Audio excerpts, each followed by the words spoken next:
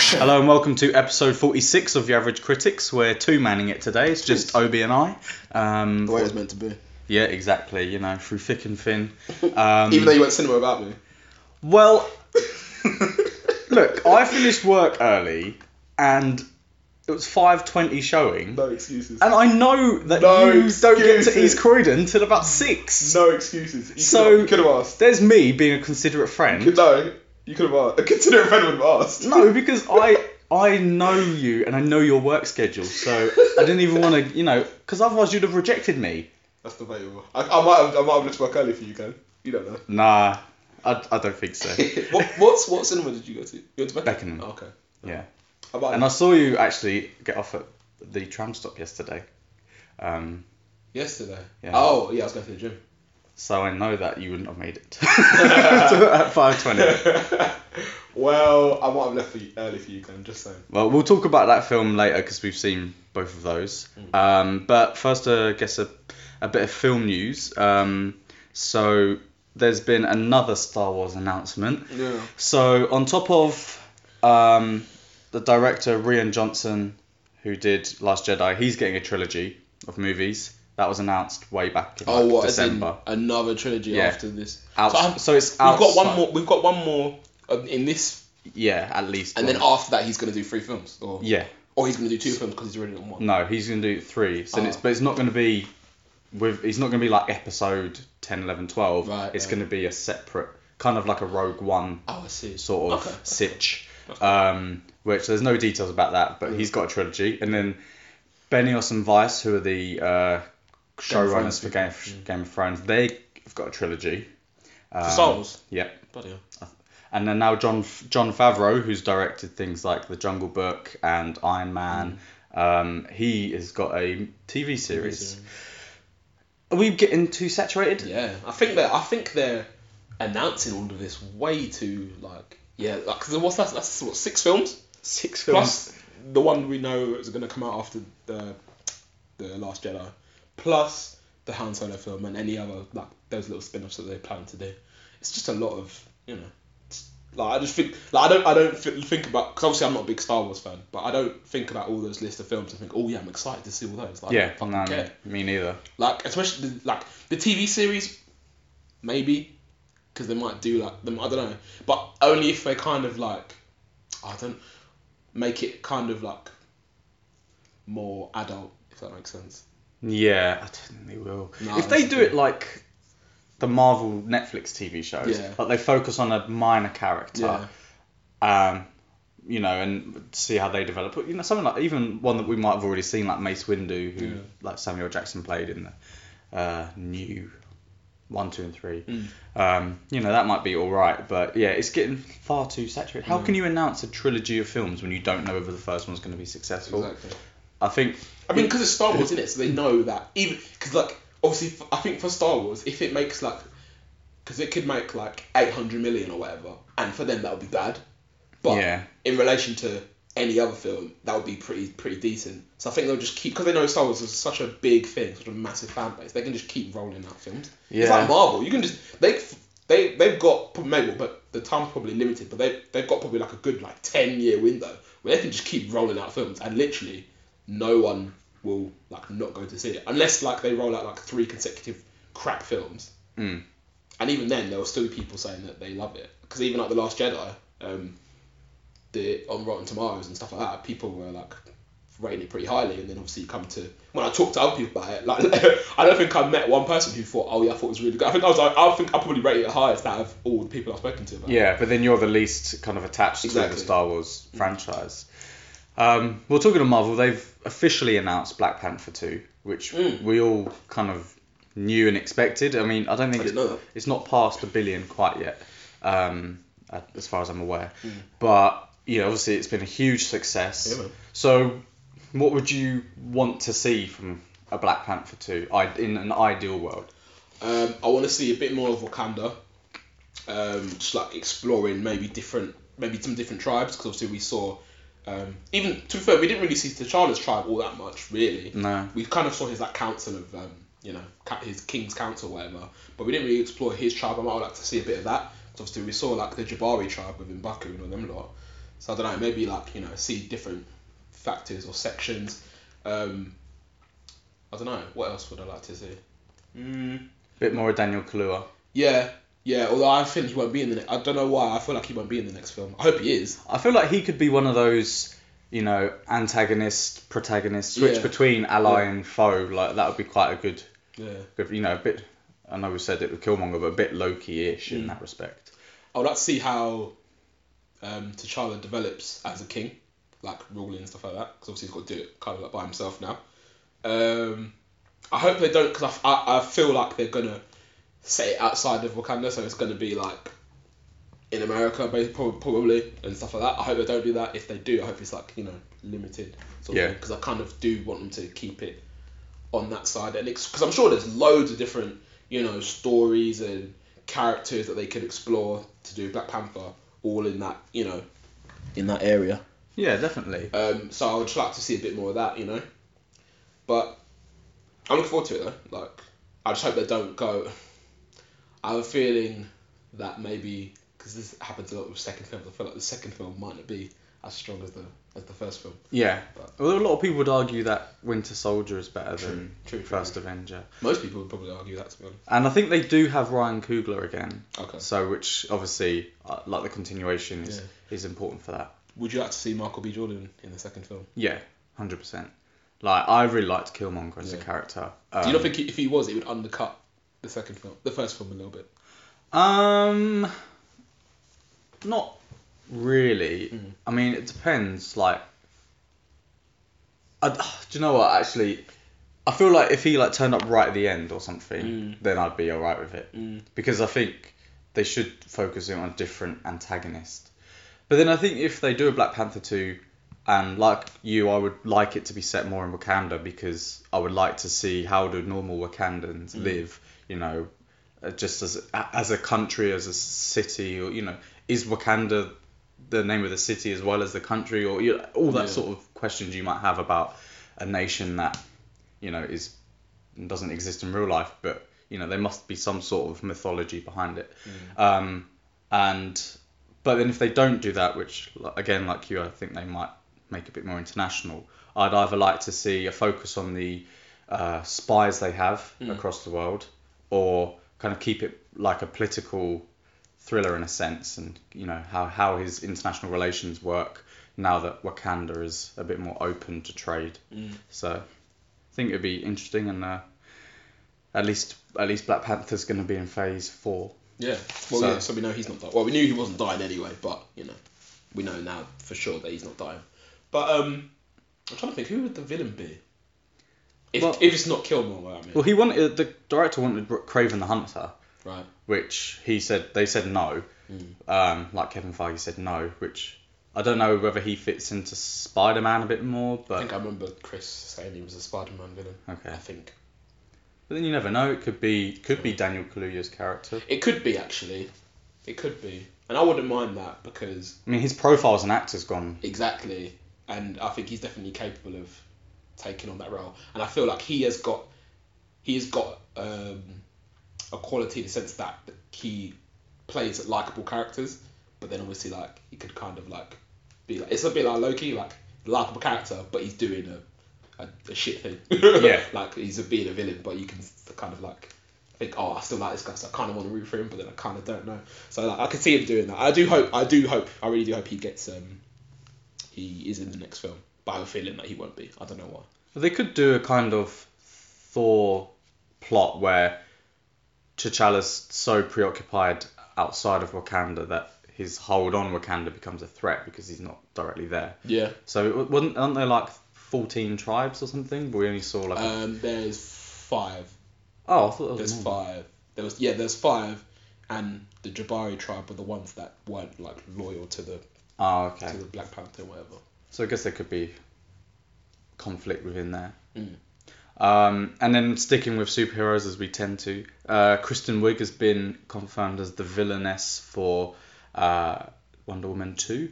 Is that Cheetah? Cheetah. Right. So what do you think about Kristen Wiig? 'Cause people saying, oh, comedic actress, like... Who's Kristen Wiig?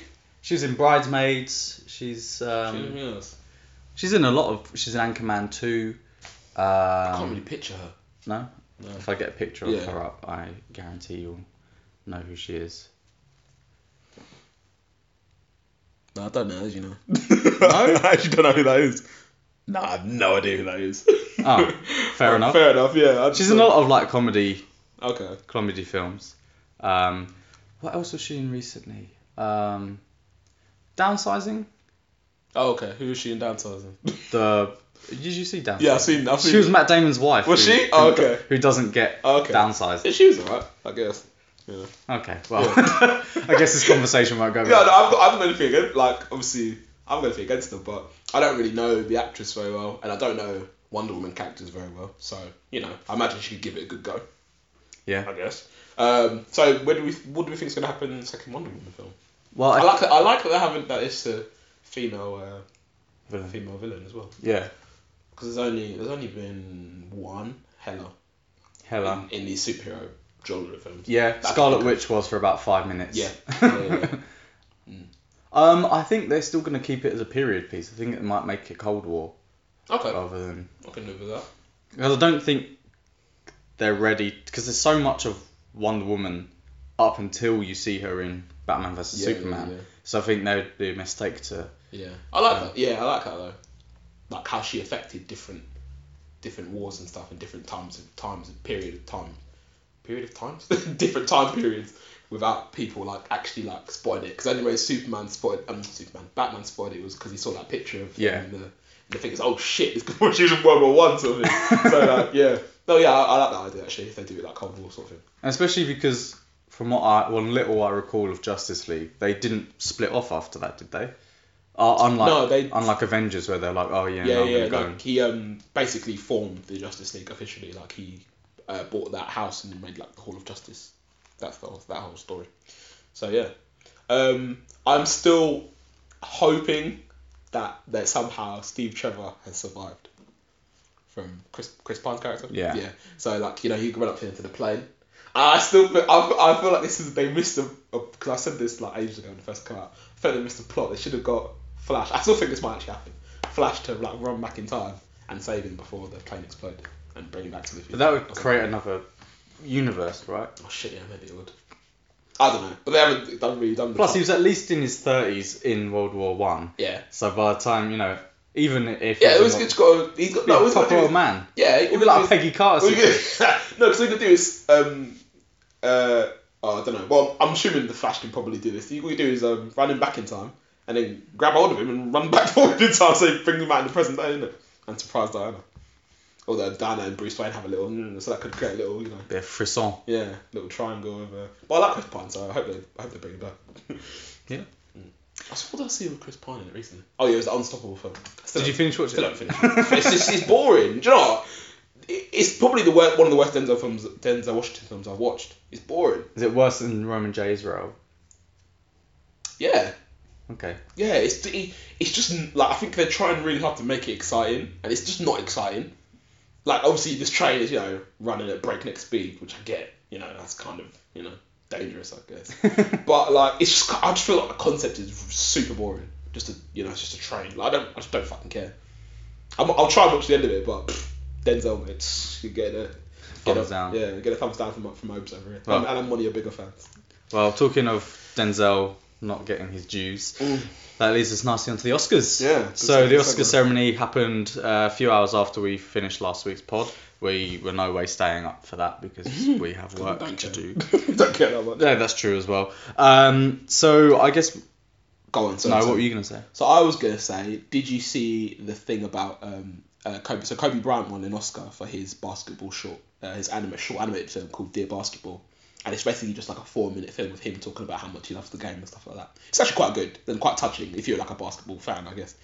But obviously it's the whole like, you know, Me Too and Time's Up, all that stuff. So I think 2001 maybe, or maybe 2003, he was accused of raping a woman I think at an away game or something like that. I think he said something along the lines of, I'm paraphrasing, something along the lines of like they did have sex, but it was consensual, and the charges were dropped, or he beat the charges, or one of the two. And obviously people, like, there's loads of, when I googled Oscars on the day it went, and there was literally like just a list of things about Kobe Bryant saying, "Oh, time's up, but not for Kobe Bryant." Da, da, da, da. And I was just like, can we just let the obviously we don't know if what the allegations are true or false, but he is technically innocent. True, 100%. If the law, which most countries rely on to kind of serve justice, if he has not had any charges brought against him and he's not been convicted of anything, then you can't bring up people's historical allegations if they've been proven innocent or the charge has been dropped, because that's not fair. Because they are innocent. Obviously, we don't know, because it is a kind of like, especially in these situations, it is his word against her word most of the time.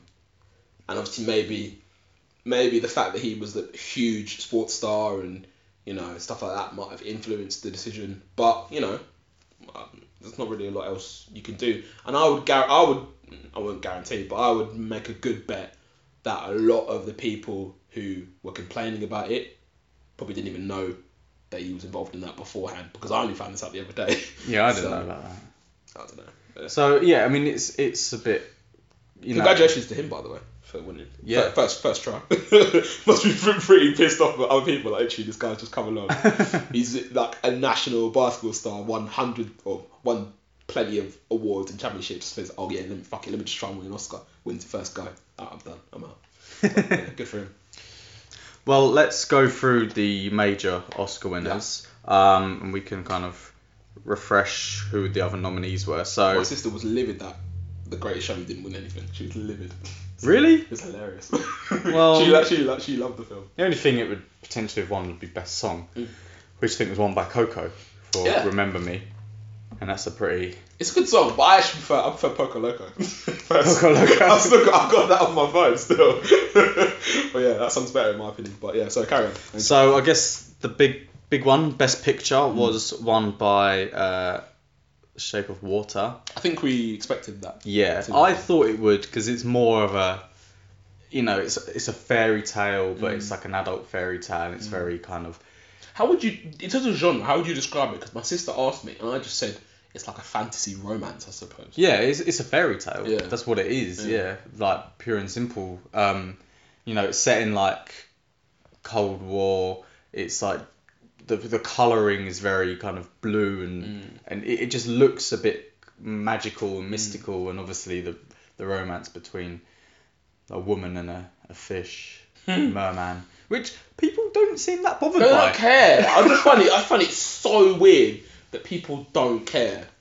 And it just makes me, like, the more films I watch, or the more content I watch, I just realise the human race is actually quite perverse. Yeah. It's like in Red Sparrow, with Jennifer Lawrence kissing her uncle. Yeah, I was like, what?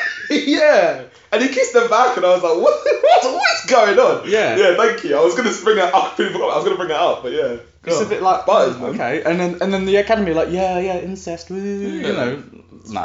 Bestiality, It's Game of Thrones, mate. I know. It's Game of Thrones. I know. But, so I guess that was worthy winners. It was up against Call Me By Your Name, Darkest Hour. I still never watched Call Me By Your Name. I was supposed to watch it, but. It'll probably be out on DVD soon. Yeah, I think it is. Darkest Hour, Dunkirk, Get Out, Lady Bird, Phantom Thread, The Post, and 3 Billboards. So I think it was pretty much between Shape of Water and 3 Billboards. Yeah. That's not. I'll say it again. I've said it like the past four or five episodes. The category's not strong in my opinion. Last year was really strong. It was very strong, but I don't know. Maybe we'll look back on it and think, oh, actually that film was really good. But I've obviously seen all those films apart from Call Me By Your Name, I think. And, they were all good. None of them were bad. They were all good. But I wouldn't say anything of them were great. Outstanding, yeah. They were outstanding.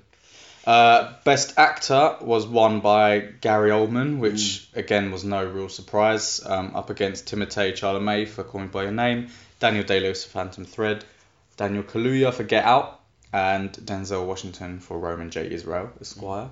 I think, I thought he was really good. Yeah, I mean, I didn't think the film was amazing. I didn't think his performance was just a lot of speeches. Right. I feel like, to an extent, I think Gary Oldman's a very good actor, and I feel like this is, again, one of those, like, culmination ones. It's like... Has he never won before? It's like, his body of work was, has kind of contributed. Do you think that's fair? No, I don't think so.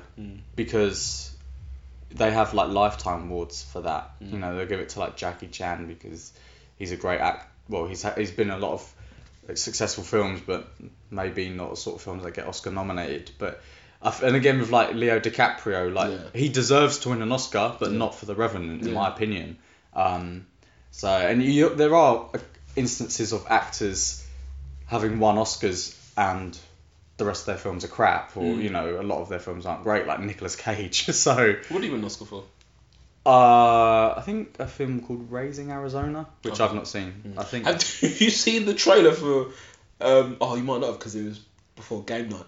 But it's called Mum and Dad. Yeah, I've seen the. Have you seen it? It was bloody weird. It's mental. I really want to see it. Yeah, that looks bloody strange. So if anyone doesn't know, basically it's this film about, I don't know what happens, but all the parents in, I don't know if it's in the city or in the neighborhood, just start wanting to kill their children, and the trailer just shows Nicolas Cage and who plays the mum? Selma Blair. That's it, Selma Blair.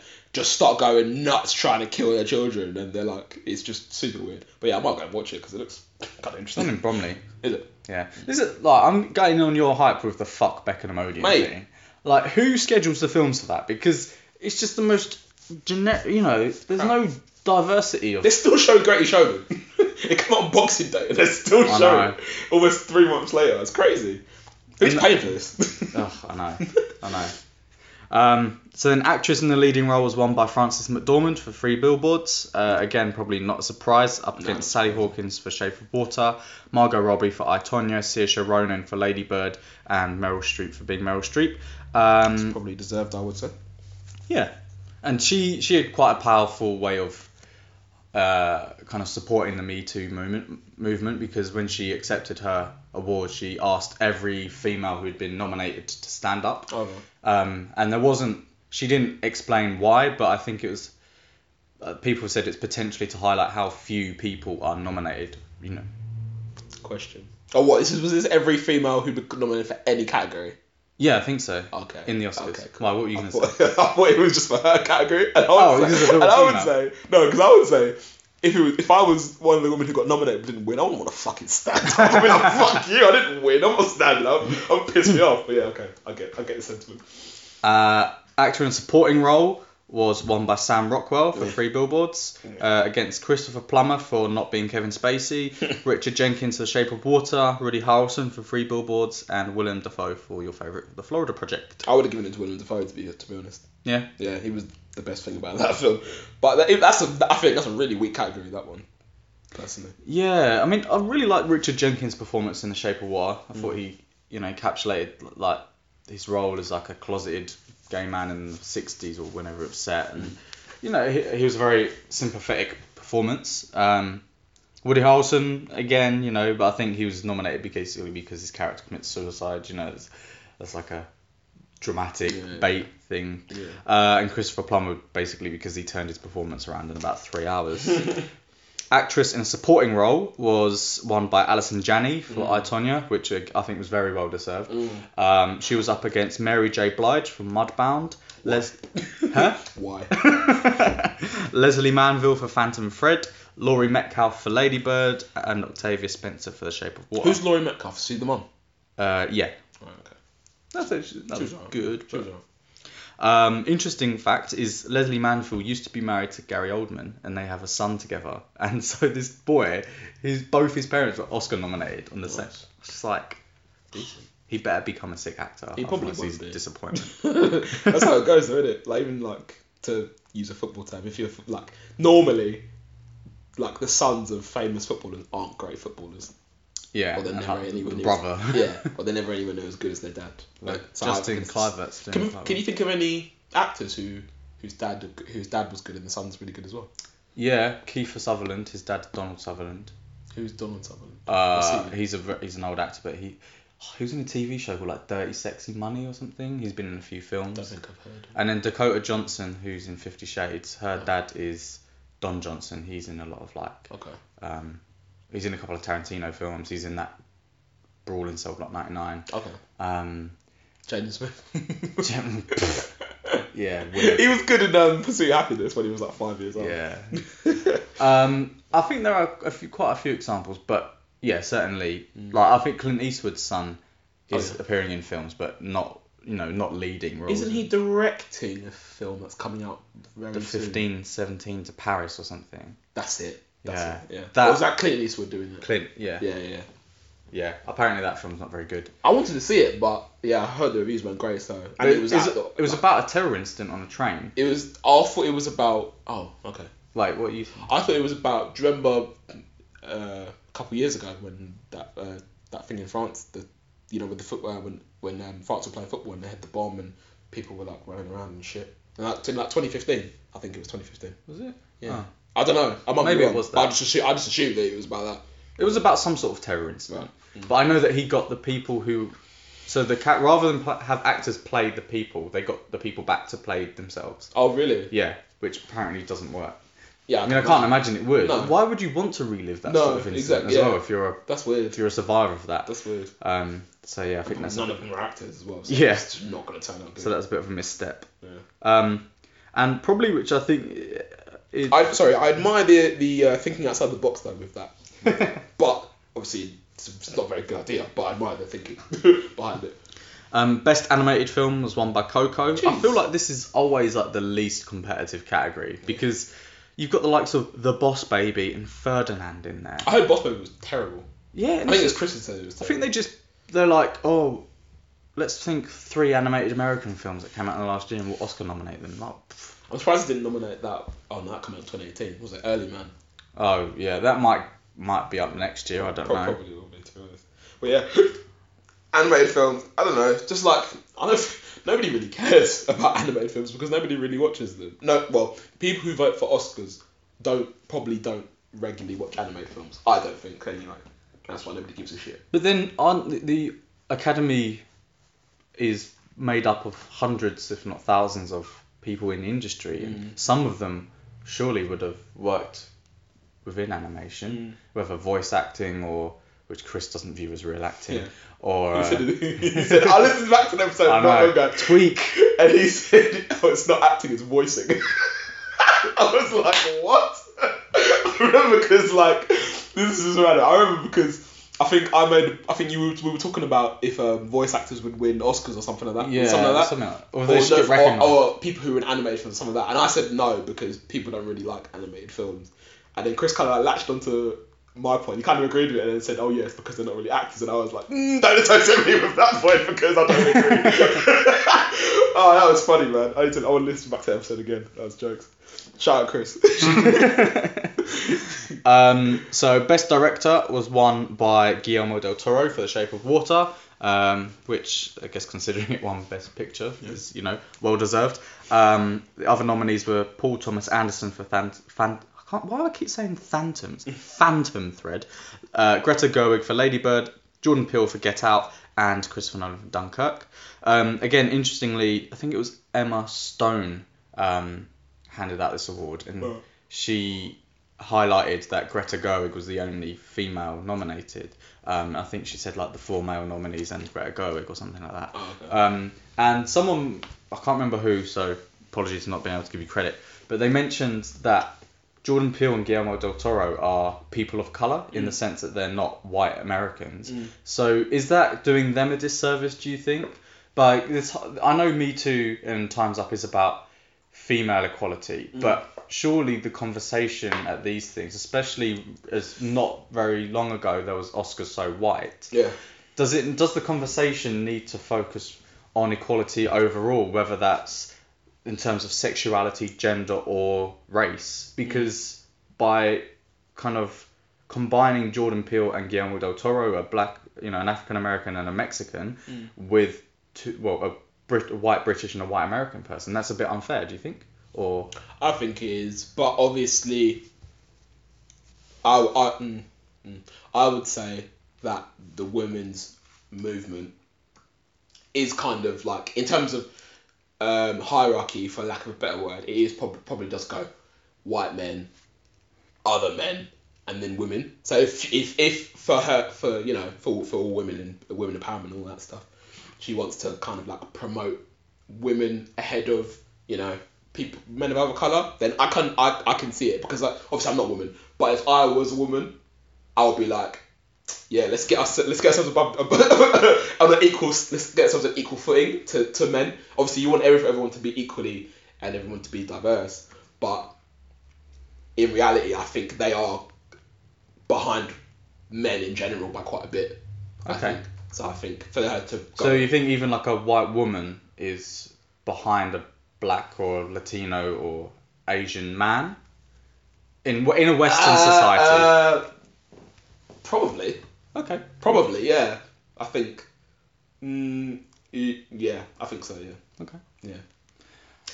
I wait till we talk about Red Sparrow. Okay. Before I talk about the first. So we should highlight that because it was International Women's Day the other day. So happy International Women's Day for any female listeners and all listeners. We are gonna do a bit of a focus on kind of female-led film and TV this episode. We were hoping to have a female guest on, but unfortunately that hasn't happened. Unfortunately, she's watching something. She's watching. Oh no, sorry, she's being a recluse. She's being a recluse. Sorry, Obi, I'm being a recluse. Okay, sorry. So, to talk about female films and TV, you have got two males. So, sorry, we. But I grew up around loads of women, so of course, I'm basically. We realise that our take on things may not be completely representative or. You know, but what can we do? This is exactly. This is your average critics, and we want you to get involved with our conversation. So if you disagree with any of our points, if we've missed out anything important, then do tweet us at YSC Podcast 17. We're on Facebook, Instagram, SoundCloud, and iTunes under Your Average Critics.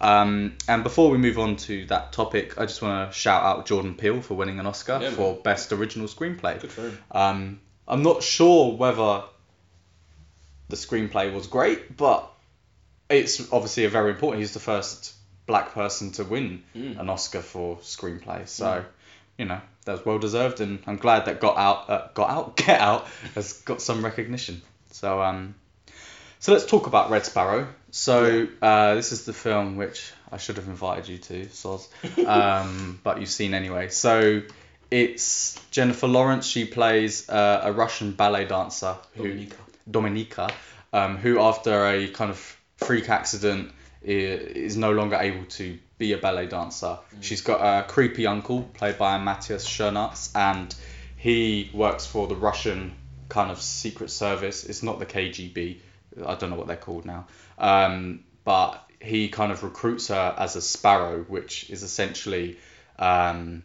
attractive people or people who can manipulate their subjects through seduction or mental kind of manipulation to kind of ascertain information.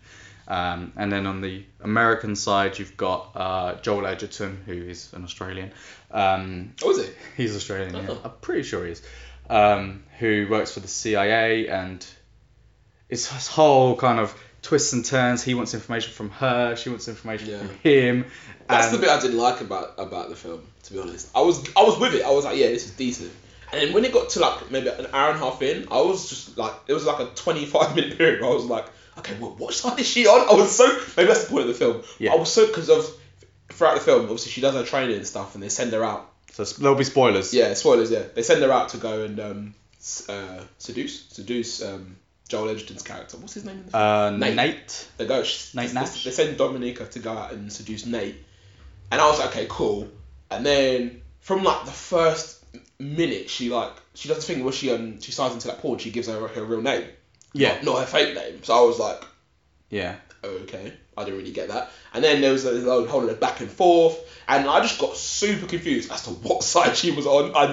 Maybe that's the point in the film, like to keep you guessing. But I really did not know what was going on. And even the whole swan thing, even that went over my head. I was like, what is happening here? And then that woman got run over. I was like, bloody hell. It was all happening. I was like, oh my god, I'm so confused. But yeah, go on. See, I actually really like that because I found it really unpredictable. Right. So she does her training as a Sparrow, and then she gets sent to Budapest, and basically Nate Nash has a mole within the Russian Secret Service, and he gets into a situation where they were almost found out. He manages to distract the Russian Secret Service from finding out who his mole is, and then he escapes to Budapest, hence why Dominika, I can't remember what her fake name was. Like Catalina or something like that. Yeah. So then she basically wants to seduce him to find out who the mole is.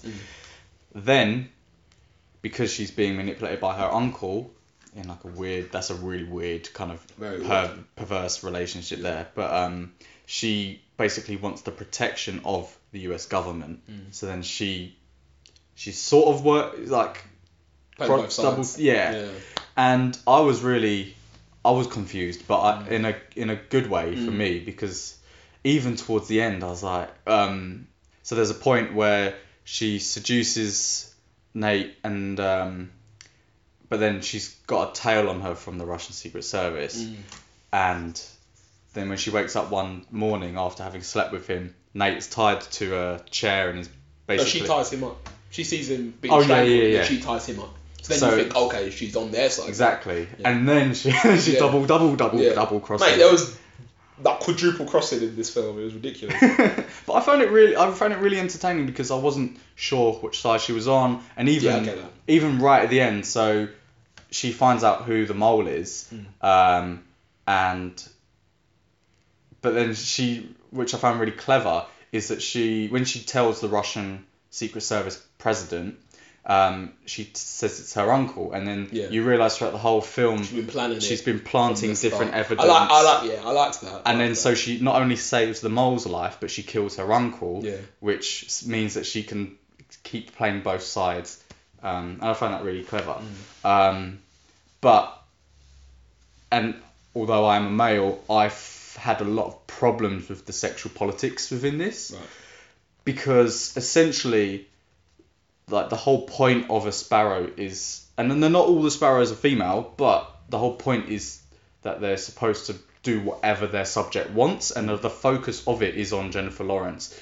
And there are numerous points where I think even her uncle's, because there's a male sparrow who tries to rape her in the shower and he beats her up, and then she beats him up. Yeah, sorry, that's what I meant. And basically there's like 3 people all telling her, well, you should have let him have his way with you. And how dare you beat him up because of this? And other points where even the foreign minister in Budapest is like, oh, well, what are you going to do for me? You know, like... And I was just like... I mean, I know that, obviously... I mean, I've heard that the director gave Jennifer Lawrence kind of veto on any scenes that she wasn't comfortable with.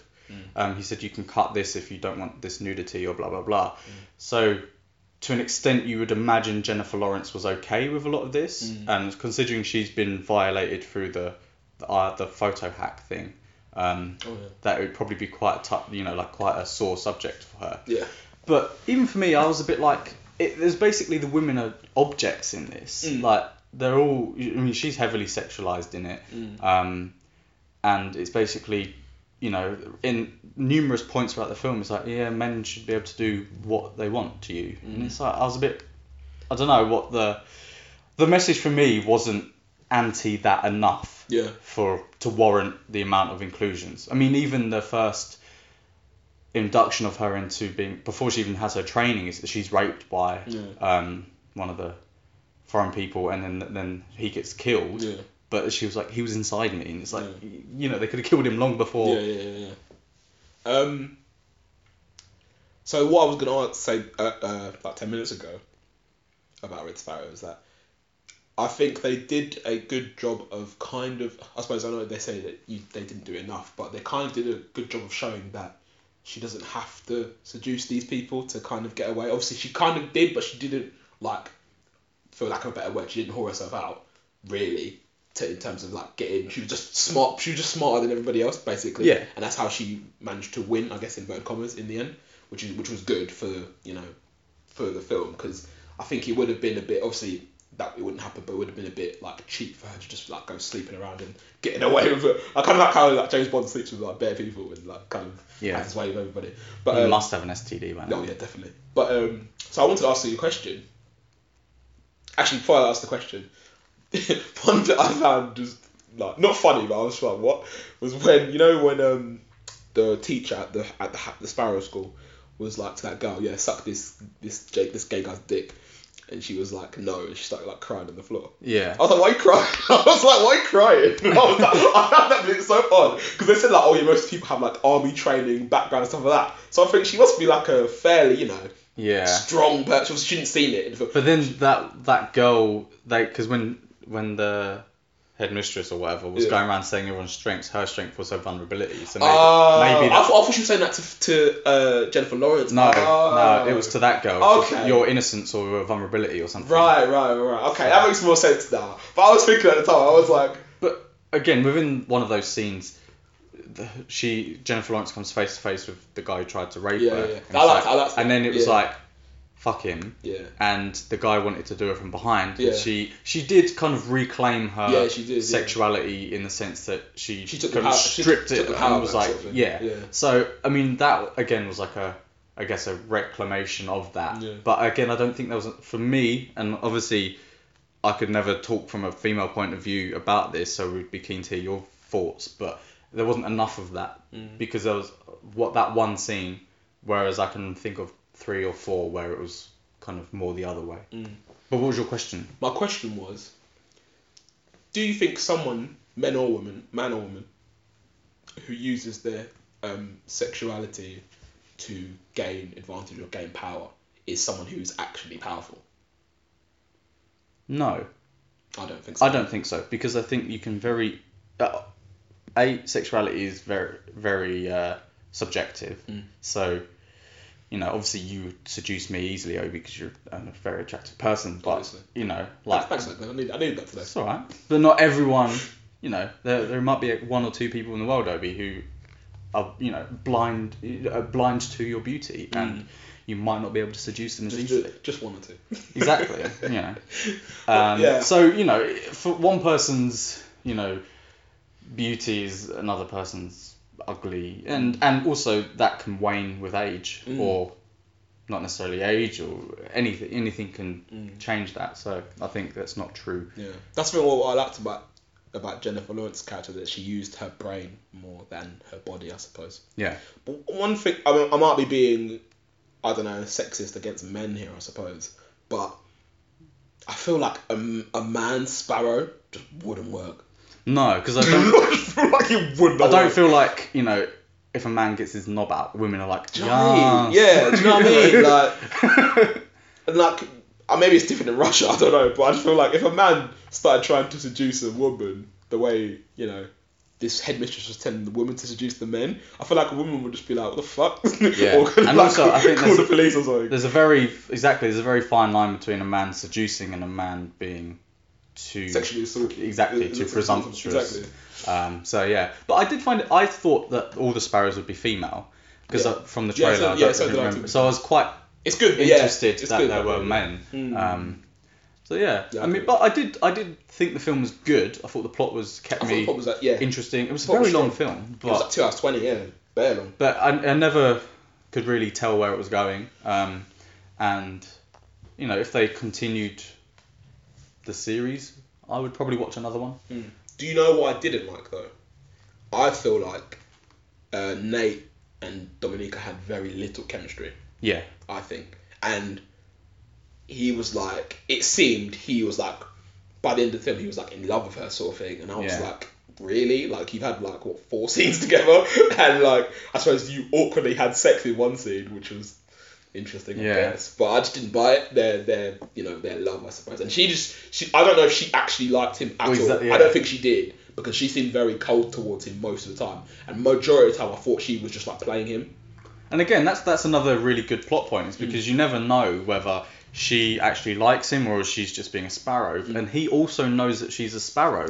Yeah. So true. Is he really that naive? True. True. So I thought, again, there's a lot of kind of quandary here, like what's going on. I did feel like he was very underdeveloped, Nate, because there's a point where they're giving Dominica a brief about him, and they say, oh yeah, he watches a lot of pornography, and a lot of it's threesomes with 2 men and a woman, and there's some other points about his kind of habits. And I was thinking, he hires prostitutes, but he overpays them or something because he was guilty or something like that. I wasn't sure whether they were lying about that, because you don't see any of that in the actual portrayal of him. Like, he seems like a really meek person, and you know, I feel like if they wanted to reinforce that about him, he would have suggested another man in their relationship or whatever. But it was just kind of a really throwaway comment. Yeah, no, I thought it was a good film though. Good film. Would you rate it out of 10? 6.5. Okay. 7? No, I wouldn't push a 7. 6.5. I'd say I would say like a 6.5, 7. I think it was decent. I probably wouldn't watch it again, but it was a good film. Yeah. Did you discuss Game Night last week? Yeah, briefly. There's not really lot to talk about with that film, to be honest. Decent film though. Okay. Well, on the subject of female sexual empowerment, you've watched Secretary. Oh yeah. It's a bit of a from the archive. Yeah, it's 2002 the film was made. So yeah. Jeez, that was when Lady Bird was set, so it's ancient history. Yeah, man. So Secretary's got Maggie Gyllenhaal in it, and I can't remember the guy's name, but he's the same guy who plays. Have you ever seen the Blacklist? No, but is it Christian Slater? No. I don't know. I can't remember the guy's name, but the guy who plays Raymond Reddington in the Blacklist. Can't remember his name, but super weird because he's a lot thinner and he's got hair, so it looks strange. Okay. So yeah, it's about this girl, young woman who just gets released from, I think, a mental institution, and I think she's got basically she cuts herself whenever she's stressed out, and I think the stress develops from, I think her dad is an alcoholic, and he abuses their mum or abused their mum. I don't know if it was like, because we only saw him push her to the floor, so I don't know if that was like a one-off or if he was like punching her up and stuff. I don't know. But you see, basically, she gets out of a mental institution, and every time she gets a little bit stressed out, she tries to cut herself, or what happened? She was boiling tea. She was boiling the kettle, sorry, to make tea, I think, or coffee. And then her dad was like drunk and he got in a rage and he pushed his mum to the floor, and then he stormed at the house. So she took the kettle and slapped it on her thigh, burned herself and shit. I was like, fucking hell. Jesus Christ. Yeah. So she's kind of like trying to adjust to life outside of the institution. So she tries to get a job. She goes to a college to learn how to type and stuff. So she gets a job as this guy secretary. This is I'm gonna call him Raymond Reddington because I don't know his fucking name. So yeah, she gets a job at his law firm. When she walks in the door, there's like shit all over the place, like everywhere was a mess, and I'm assuming the old secretary who's just been fired is running out the door crying. Okay. So she's like, okay. James Spader. That's it. Plays Mr. Grey. Yeah. So I thought it was a 50 Shades of Grey thing. Ah. So, but it's not. But what was I gonna say? Sorry. Yeah. So she walks into the office and he's like fixing his hair or whatever, whilst this woman, his old secretary's like crying and like everything's smashed up, he's like fixing his hair. And then they kind of like have an interview, I suppose, which is where it's not really an interview. You kind of ask her dumb questions like, are you pregnant? Do you plan to get pregnant? Do you have a boyfriend? Do you live at home? Do you live in a house? Stuff like that. And obviously she answers the questions, and then he kind of like says to her, he just like looks her up and down and says, okay, go make me coffee. And she's like, what? He's like, yeah, go make me coffee. And then she gets a job, whatever. So she's like working in this place for a few months. At the same time, she's like seeing this guy who they used to go to school together. She's like dating this guy, and basically, she's making like mistakes and stuff because like they only use typewriters in this law firm. It's only like a one-person law firm, but they only use typewriters, and she's like making mistakes and shit. And I'm just gonna skip to the interesting bit because there was a lot of kerfuffle in the middle that I just didn't really care about. So she makes a mistake, and he's got like a. Sorry, this film made me laugh. I don't know why. He has like loads of red pens on his desk, yeah, and he uses the red pens to correct like spelling mistakes and stuff like that. And he says to her, he's like, oh yeah, come to my office sort of thing. And he's like, look at all these mistakes you've made. And she's like, oh, I'm really, really sorry.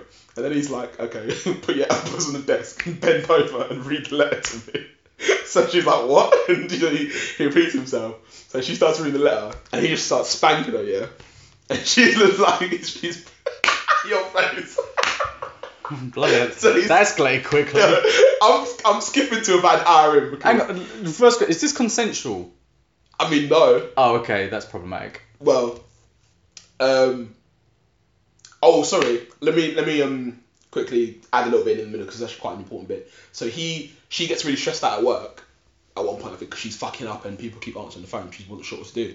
So she gets out. She's got like this little like sewing kit which she used to cut herself, which she brought to work. And she brought it out of work and starts like she starts to cut herself.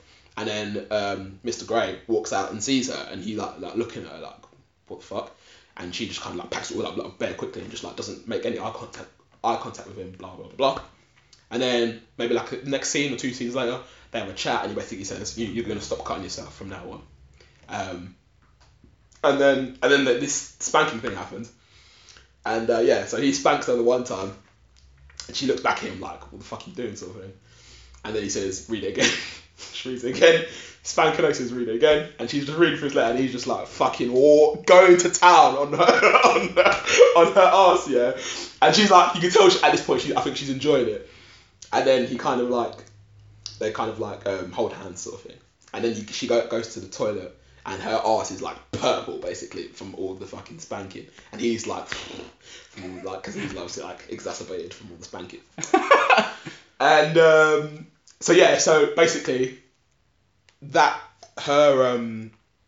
him spanking her and hurting her is her replacement for her cutting herself basically. So she stops cutting herself, and he's like, that's the replacement for it, I guess. And this goes on for a while, like, the red notes. I think she started intentionally making mistakes just so she could start getting spanked and shit.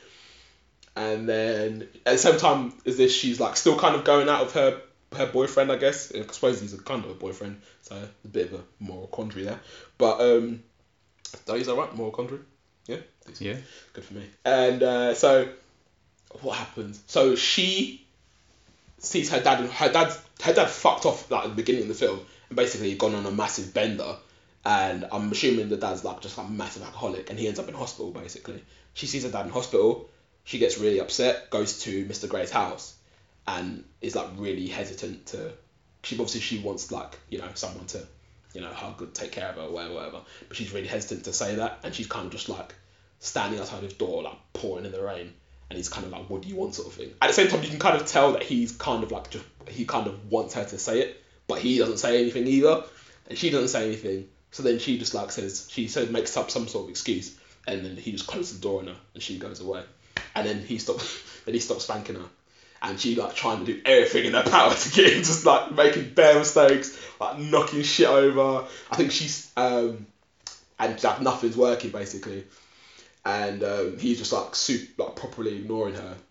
And then I don't know why, I didn't get this, but she sees a worm in her front garden, and she sticks the worm on a bit of paper and puts it in an envelope and puts it on his desk. I don't know. And then he opens it and sees the worm.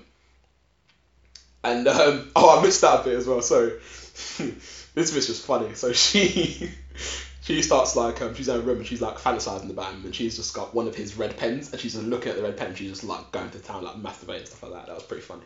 And she's like calling him up and stuff. So this guy's like very like dominant, like do what I say sort of thing. She's like calling him up, like telling her what her mum's cooking for dinner, and she's like, "Oh, what should I eat?" And he's like, "Yeah, you're gonna have like 1 spoon of mashed potatoes. You're gonna have 4 peas and like I don't know, some sort of meat or whatever." And you just see her eating like there's literally 4 peas on a plate and 1 tiny scoop of potatoes, and she's eating like 1 pea at a time, and her rest of her family's looking at her like, "What the fuck is she doing?" I was cracking up. This sounds a lot like 50 Shades of Grey, like a male like domination in a BDSM relationship. Yeah, but well, that's pretty much what it is. James, you have got no fucking originality. I've never seen 50 Shades, so I can't compare, but it's a bit spanky. Yeah. So so then fast forward, she does the worm thing, and that's for some reason that turns him on. I don't know why. Wow. So he kind of like gets his pen out, his red pen out, because he gets his red pen out and circles the fucking the worm like 13 times, which I think is a bit of like phallic imagery. And shout out me do year 10, I know them words. And he like calls her into the office, and he's like he's like bend up, do the bend over thing. She bends over thinking like, oh yeah, he's gonna spank me now. And then he's like, pull down your skirt, and she's like, what? And he's like, don't worry, I'm not gonna fuck you. Literally says, don't worry, I'm not gonna fuck you. And she's like, okay, pulls down the skirt. Then he says, okay, now pull down your pantyhose and pull down your knickers, whatever. Does that. And he just starts wanking. And he just starts wanking, yeah. And like, I think he jizz on her back. What? He jizzes on her back. And then she like goes to What website did you watch this on? Oh, it's Brazzers. No. she like, he jizzes on her back, yeah. And then that's it. She was like, oh. And he's like, okay, you can go now. Just go straighten yourself up and whatever. Yeah, I know. She goes to the toilet, sees the jizz on her back, and then she has, what has she got? She got one of her letters. One of the letters that have got loads of like red circles on it from all the mistakes that she's made. And she just like pins it up in the toilet wall and she starts masturbating. She's like... Oh my God. And she's like, she's masturbating. Obviously she keeps saying his name and she keeps saying like... she keeps saying like stuff like, oh, one scoop of mashed potatoes, 4 pieces, and stuff like that. And then there's the woman in the next cubicle who works in his company, and she's just like sitting there like, what is going on? Jeez. And she's proper going for it. Is this a comedy film? I think it's supposed to be a comedy as well as well as a drama. And she's like going for it. And she climaxes and whatnot. And then he realizes he's got jizz on his trousers. This definitely wasn't a theatrically released film. He realizes he's got jizz on his trousers and gets really angry. And he's like, alright, fuck this, we're not doing this anymore. And he's like, yeah, we're not doing this anymore. And she gets really, he like writes her a letter and stuff like that. He fires her because I think he thinks he's like he thinks quite lowly of himself at this point because he's like, oh, I'm a degenerate. Yeah. And so yeah, she says to her, yeah, we're not doing this anymore. You're fired. Blah blah blah blah. And obviously he like smashes everything up in the office. So then it kind of flashes back to the beginning when the office was all smashed up and the woman ran out of the office crying. So then that was her this time. So yeah, she gets fired. Her boyfriend proposes to her, even though she clearly doesn't like this guy. And she just says yes just for the sake of it. Excuse me.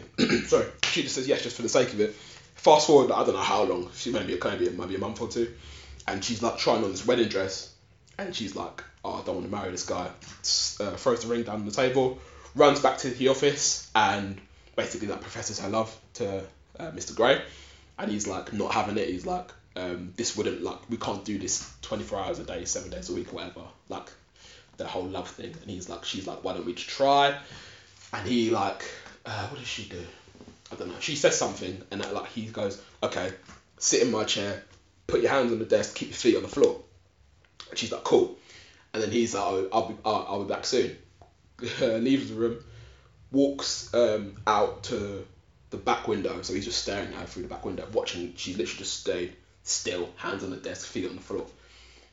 Calls her fiance, I suppose, at that point, and says, yeah, your wife is, or your fiance is in my office. Her boyfriend comes to the office. And he's like, what are you doing? And she's like, go away. And then she's like, oh, I don't want to marry you, sort of thing. And he's like, what are you doing? Just talk to me. And he like says, take your hands off the desk and talk to me. And he like kind of like grabs her off the desk onto the floor. And she's like screaming like, no! And she like knees him in the balls, goes back to the desk, hands on the desk, feet on the floor. And she's like, I don't want you, get out. And she's saying, get out, get out, get out. And I was like, at this point, I felt really bad for the boyfriend. Because I was thinking like, this is something that'll make you like try and murder somebody. I'm just saying. But obviously that didn't happen. But would have been interesting if it did. But yeah, so he leaves. We don't see him again, and she's basically just stuck at this desk. I'm sweating. It's hot in it. She's basically stuck at this desk for I think it's like 3 days, and she's like pissing herself, not eating, barely sleeping, and it shows like loads of people coming to see her, like asking like what she's doing and stuff like that. So like her dad, her mum, her sister's husband. And loads of different people. They like a news truck is like pulls up outside, and the court says that she's on a hunger strike. Then like they don't know why, and he's just Mr. Grey is just like watching all this shit on the news and reading the newspaper, and I think he reads a quote that she got from a reporter, something about love and taking chances and stuff like that, blah blah blah. So then he goes back to the office, whisks her off her feet, and babes her and shit, and they get together. Get married and live happily ever after, I suppose. But then she's still kind of like does little things that she never piss him off, so she like gets spanked and shit. So yeah, and then it ends. Fucking hell, that was intense. Yeah. How does the film treat the themes of mental illness and consent? I suppose not well. I mean, mental illness. I mean, it doesn't really do anything for it because obviously she starts the film with an illness, I suppose, and she does by the end of the film. I suppose she doesn't have it anymore. I guess she doesn't cut herself anymore. So I suppose. But she still has the dependency on the pain. Exactly. So. And it's to her detriment if she's willing to sit at a desk and wee herself and stuff. So I guess not very well. And then the whole men vs best woman thing, again, not very well because she's literally like, I don't know how it was after they got married, but up to that point before he came back and whisked her off her feet and whatnot, she was just completely dependent on this man, what he said. I'm going to do what you say. Whatever, it doesn't matter what you say, I'm going to do it. Like, he was like, oh, you're going to get this letter out for me from the bin. She like jumped into a massive bin, just like searching through the fucking thing for a letter. And then she brings the letter to him and he's like, oh, don't worry, I thought I remembered it on my head, I'll just write it back down. She was like, oh, okay. He sounds like a prick. Yeah, he is. He's a weirdo. He's a weirdo. Things about a film. I can understand why she was.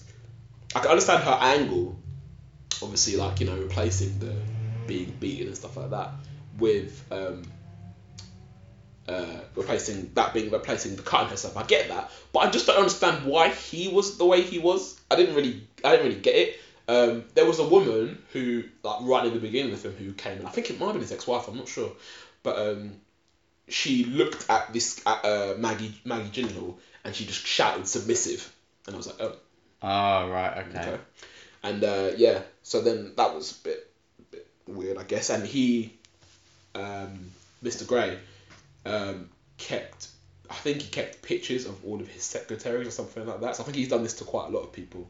Maybe I think he definitely sounds like 50 Shades of Grey. Yeah, so I think he basically till he does whatever he wants to these women, like does the whole dominant submissive thing, gets bored, fires him, gets in a new one sort of thing. But then I suppose this one's stuck, I guess. It sounds problematic from a gender politics point of view. Yeah, but it's 2002. What are you gonna do? I know. It's weird. I feel like there's definitely a lot more awareness about this sort of stuff. You know, because I don't know what the reception was like back then, but you know, we were discussing Red Sparrow and like how that was a little bit problematic, especially during the whole Me Too Time's Up thing. So that's yeah. But I suppose if from the point, because obviously the first time he did it, he spanked her and whatnot. Obviously she didn't see it coming, so she didn't consent to it. But then after that, I feel like she was fully consenting to it because she was deliberately trying to get herself spanked. Yeah. So I guess after that it was okay. I guess. Yeah. But yeah, I won't watch that film again. No. It's fucking weird.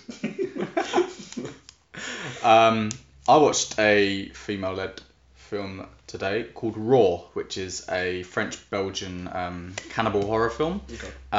It follows Justine, who is just starting her freshman year. She's in her freshman year at veterinary college, where her sister is in her, what would the Americans call it, sophomore year? That's second year. Oh, fucking Americanisms. Yeah. So, but the key point here is that she's a vegetarian, and that's her whole family's vegetarian. That's established. So basically, part of the whole hazing ritual, you know, like the initiation into being a freshman or a rookie, as they call it, is that, you know, they get doused in animal blood and they're forced to eat a raw rabbit kidney. Oh, yeah. Everyone does it. And then when it gets to Justine's turn, she says, no, you know, I'm a vegetarian, I don't want to eat anything to do with meat. Yeah. Why she wants to become a vet is never really explained. I feel like there's a suggestion it's to help animals, but that's not explored, which I think is probably to the detriment of the film. But anyway, she sees her sister Alexa, and my French is terrible. And, you know, she says, oh, you know, you're a vegetarian, why don't you know, did you do this? She goes, oh, I'm not a vegetarian anymore, but yeah, you know, do it. So she eats this raw, and again, spoilers here, eats this raw rabbit kidney. And then from that point, she develops a hunger. Oh, doesn't she stop eating people? Yes. I think I've heard about this film before. Yeah. So yeah, spoiler. Sorry. So she, she wakes up the next day with this huge rash all over her, and she's like itching. And she gets this cream from the doctor, and then she starts like on the sly like eating meat. She's got a gay roommate called Adrian, who kind of supports her in this, and he's like, you want to eat meat, fine, but whatever. So she does it in secret, and then she starts eating raw chicken, which anybody knows will give you salmonella, or potentially give you salmonella. So then throughout the film it kind of escalates exactly, to the point where she kind of rediscovers her relationship with her sister, and then her sister's basically like, oh, you're so prudish and inexperienced. It's established that Justine's a virgin, and then like Justine is she doesn't shave her armpits and she doesn't wax her bikini line. So Alexa's like, you need to do that. So she's like, I will give you a Brazilian. So she starts to give her a Brazilian, and then there's a point where the wax doesn't come off the skin, so Alexa gets scissors to cut it, but Justine feels uncomfortable and ends up like kicking by accident, and somehow the scissors chop her sister's finger off, and then the sister's passed out, and Justine decides to eat the finger, at which point Alexa wakes up. What's her eating the finger? Yeah. Okay. But she's not like, the fuck you eating my finger for? Yeah. So at this point I was thinking, I bet Alexa's also a cannibal. And that it does turn out that she is. And then it just gets like progressively worse. Like, Alexa's her sister? Yeah. Right, okay.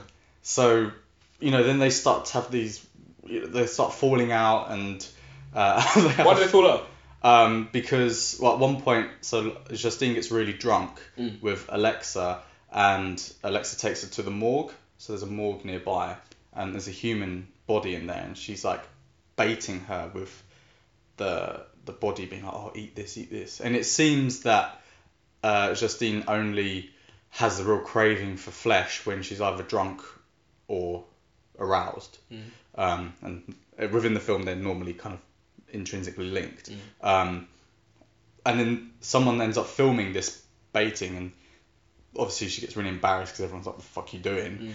So then she ends up trying to like beat her sister up, and then her sister bites a chunk out of her cheek, and I was like, okay. And then what, eats it? She doesn't, but she's like licking the blood and stuff. And then there's a point where basically Alexa shows Justine how to feed, where they kind of dart out in front of a car and pretend to be hit, and the car crashes and kills the driver, and then they eat the driver. Fucking hell. Alright. It's a horror film. Yeah, it's horror in the sense that all this is horrific. Right, I mean, it's more of like a drama, coming of age. It's your favourite phrase. So yeah, so how does it turn out? Oh yeah, so throughout the whole film, Justine's relationship with Adrian kind of becomes a little bit flirty. Like, he's openly gay, but she's never had sex or never had experience, and I think she feels safe with him, so they end up having sex. And she keeps trying to like bite him, and he's like, "What the fuck are you doing?" And then like right at the last part of the film, she wakes up and Adrian's dead, and his like whole thigh's been eaten, like all the bone stuff's exposed. And she thinks it's her, but then she sees Alexa like sitting there like in like a really like, when you've got a food coma, she's like that. She's like, oh, so full.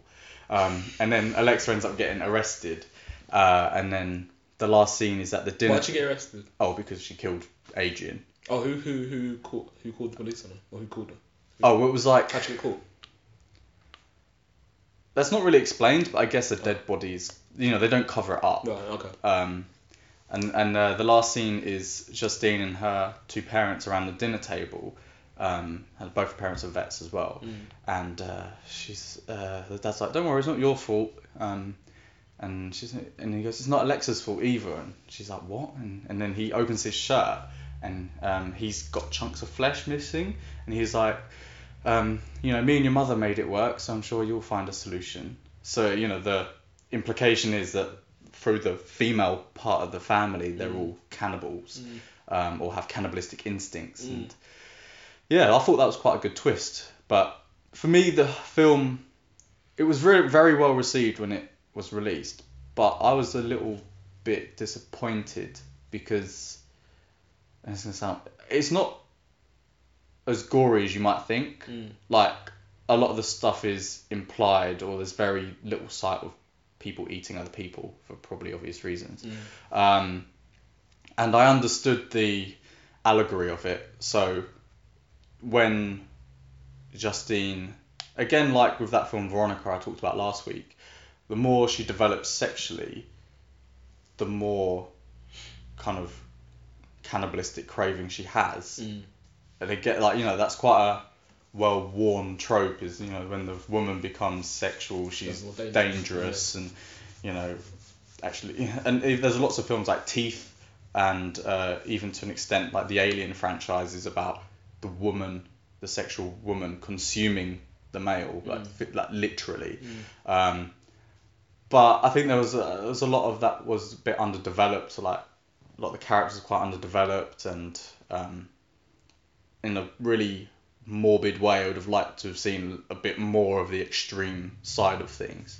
But it was quite a good film. The allegory works, whether it's not particularly original in that respect.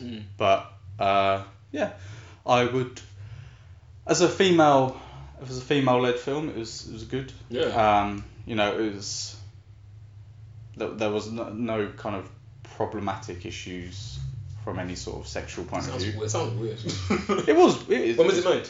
Last year. Yeah. It was Mark Commode's Film of the Year. Okay. Which, shout out anyone who listens to Wittertainment. Obviously this podcast's better. But yeah, so what would you say is your favourite female-led film or TV franchise? And do you think that there is becoming more parity in terms of, female-led pieces of work? Well, my favourite, I don't know, because I feel like I watch more female-led shows than the average male. I think. I 100% agree with that. Yeah. So you watch things like Getting Away with Murder and. Yeah, I Had to Go with Murder, Scandal. Also, I used to watch Charmed back in the day, Desperate Housewives, The 100, The Good Wife. All good TV shows, actually.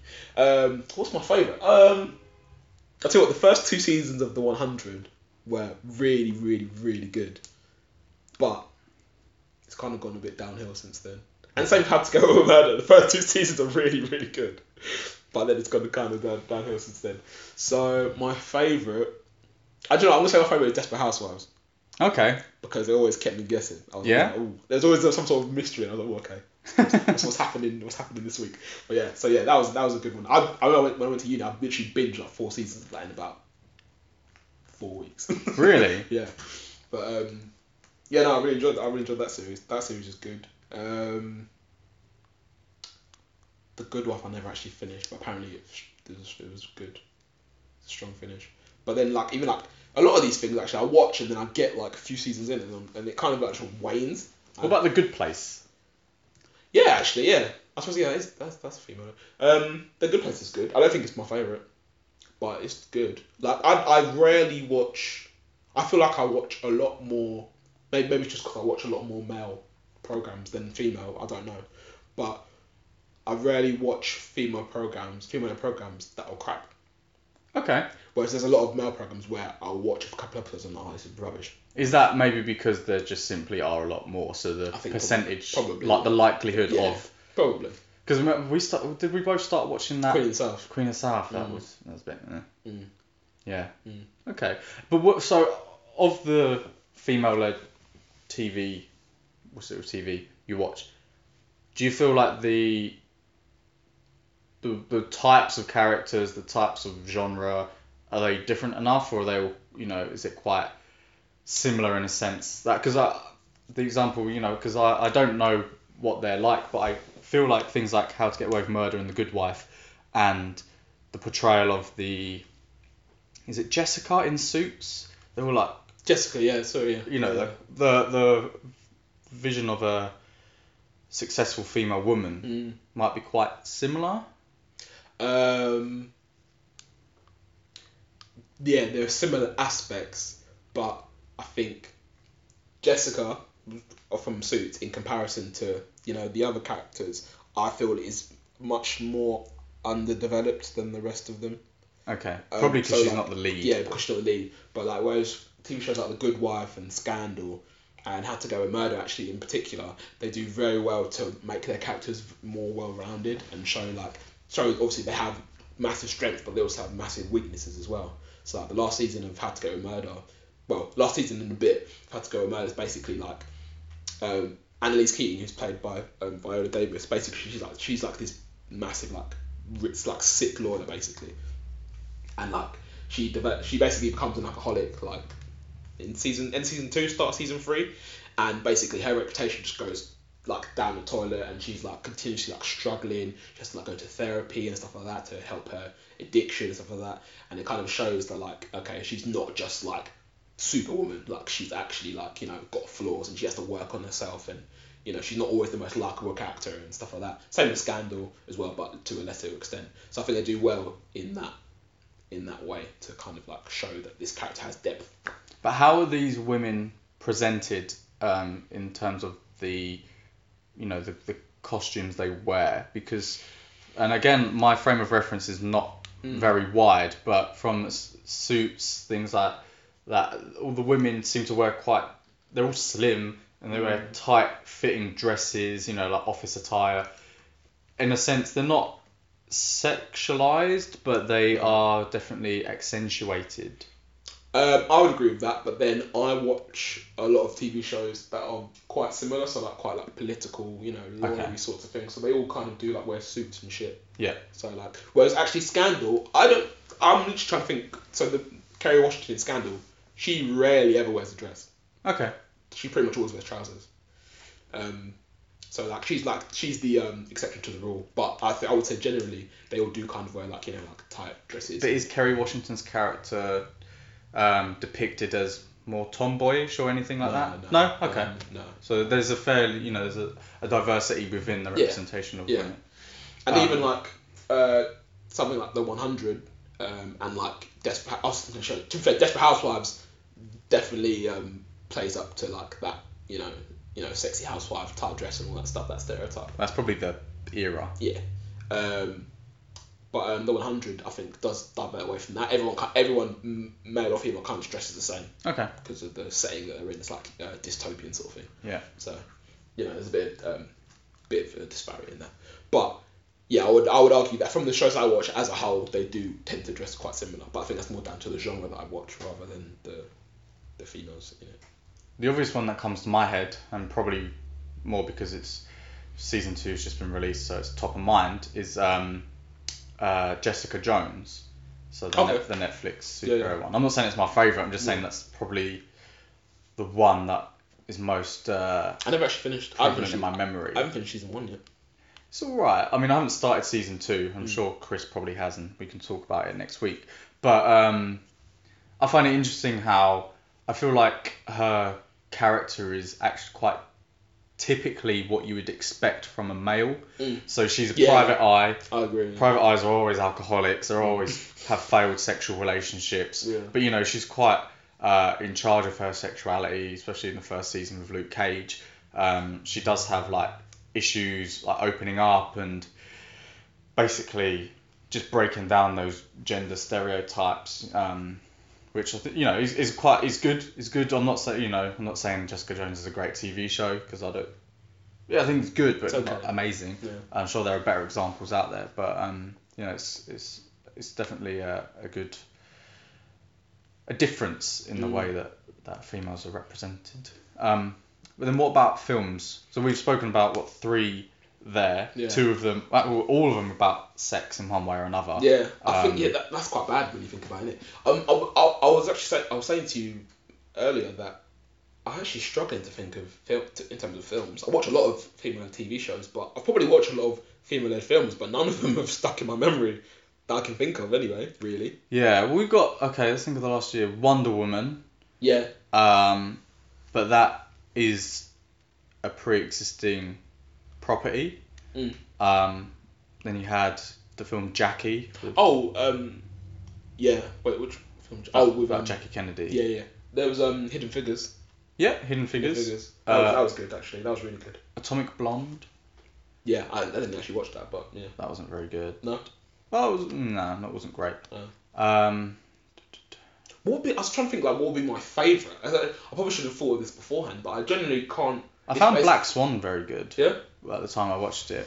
But again, that's about kind of developing sexuality and stuff. Like the only one out of the few that we've mentioned where, Atomic Blonde, there's kind of sexual scenes within that as well. Hidden Figures is the only one out of those examples that where it's about their intelligence rather than their body. I liked Honey. That was good. Have you seen Honey? No, is that like a dance? Jessica Alba, yeah, it's a dance thing, yeah. Again, that's quite provocative, isn't it? Yeah. I guess. It was good though. God. I don't know. I think we'll have to come back to this one. I might have to take time to try and make a list of stuff. Yeah. Because I've probably seen loads, but I just can't think of them right now. It's quite bad actually, on my part. But I guess obviously Lady Bird. Yeah. Lady Bird as well. And that's directed by a woman, so that's double whammy. Yeah, I guess even like films directed by women, I've seen very few, considering, and I know it's very few as well, but on the whole, like I can't think off the top of my head of very many female directors, and I know the film You'll Never Really Hear is directed by a woman, but I wouldn't have known that unless I'd seen a film by Lynn Ramsey. Yeah. So. Yeah, well, we'll definitely have to hopefully when Joe and Chris are back on the pod, if we can get a guest on, we can definitely. Hopefully. Because there must be plenty. Yeah. But honestly, with like directors and stuff, I'm not that great at remembering like directors' names and shit like that. So from what you know and watch, would you say there's more, to an extent, more equality on TV for female-led shows or? There's more equality, yeah, but I wouldn't say it was equal. No. But I would say there was definitely it's more. It's better than film. Yeah, definitely. I think so anyway. But do you think that's because of maybe, well, it probably is down to opportunity, but is it maybe because a lot of films nowadays are all based on material that's pre-existing, and a lot of that material is not necessarily, well, even written or created by females and featuring females. So, we've mentioned Wonder Woman, but if you think of superhero films, most of them are male. Yeah, no, I'd agree. I would agree with that, to be honest. There's not a lot of, I suppose, looking back on it, there's not really loads of, it's obviously in comparison to men, like in terms of like source material, there's not really a lot for women to go on, like films to make or TV shows to make based on stuff that have been written by women. A lot of lines, I would say, for both film and TV that I've read by women, I'm just like, a woman definitely didn't write this. Yeah. like no woman would co-sign this line and stuff like that. So I do think there needs to be. I was maybe like, because I would say there's almost definitely a lot more like original material coming out from women now than there was like say 10 years ago. So maybe in 10 years time there's going to be a lot more, hopefully anyway, there's going to be a lot more female-led things. I know there's a TV show which could you argue that Game of Thrones maybe is a female, or would you say that's more like a... I would definitely say that Cersei and Daenerys are two of the most important.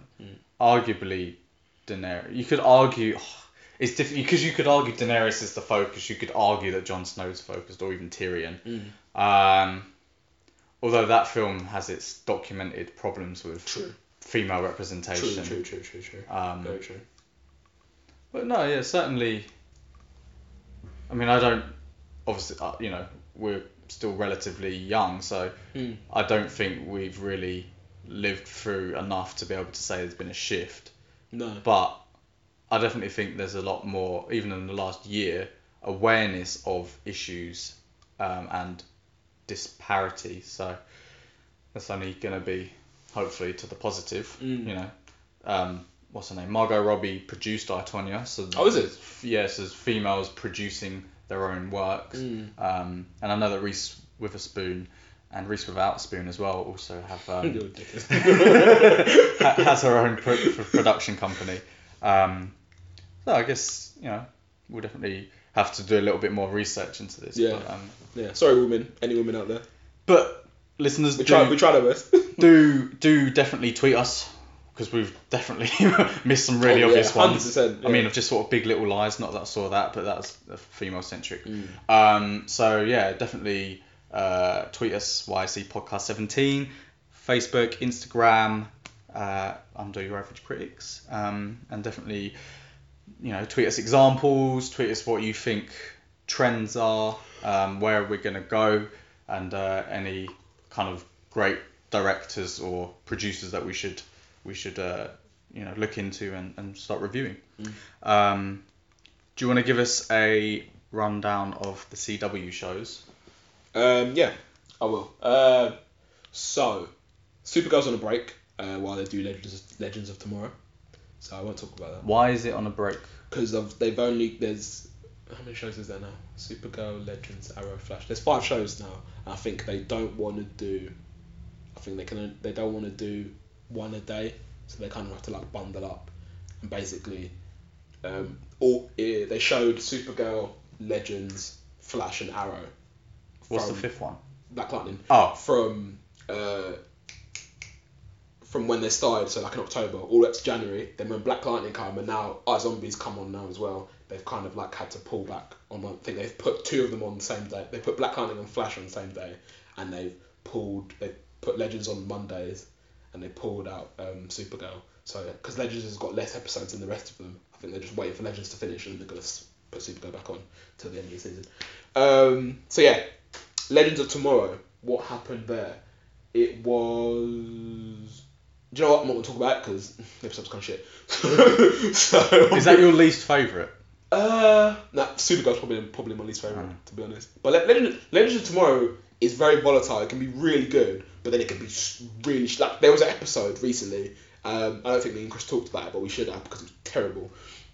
Where basically they just did this. It was a bottle episode, and it was like one of the characters was going through a time loop. So it was like a Groundhog Day sort of thing.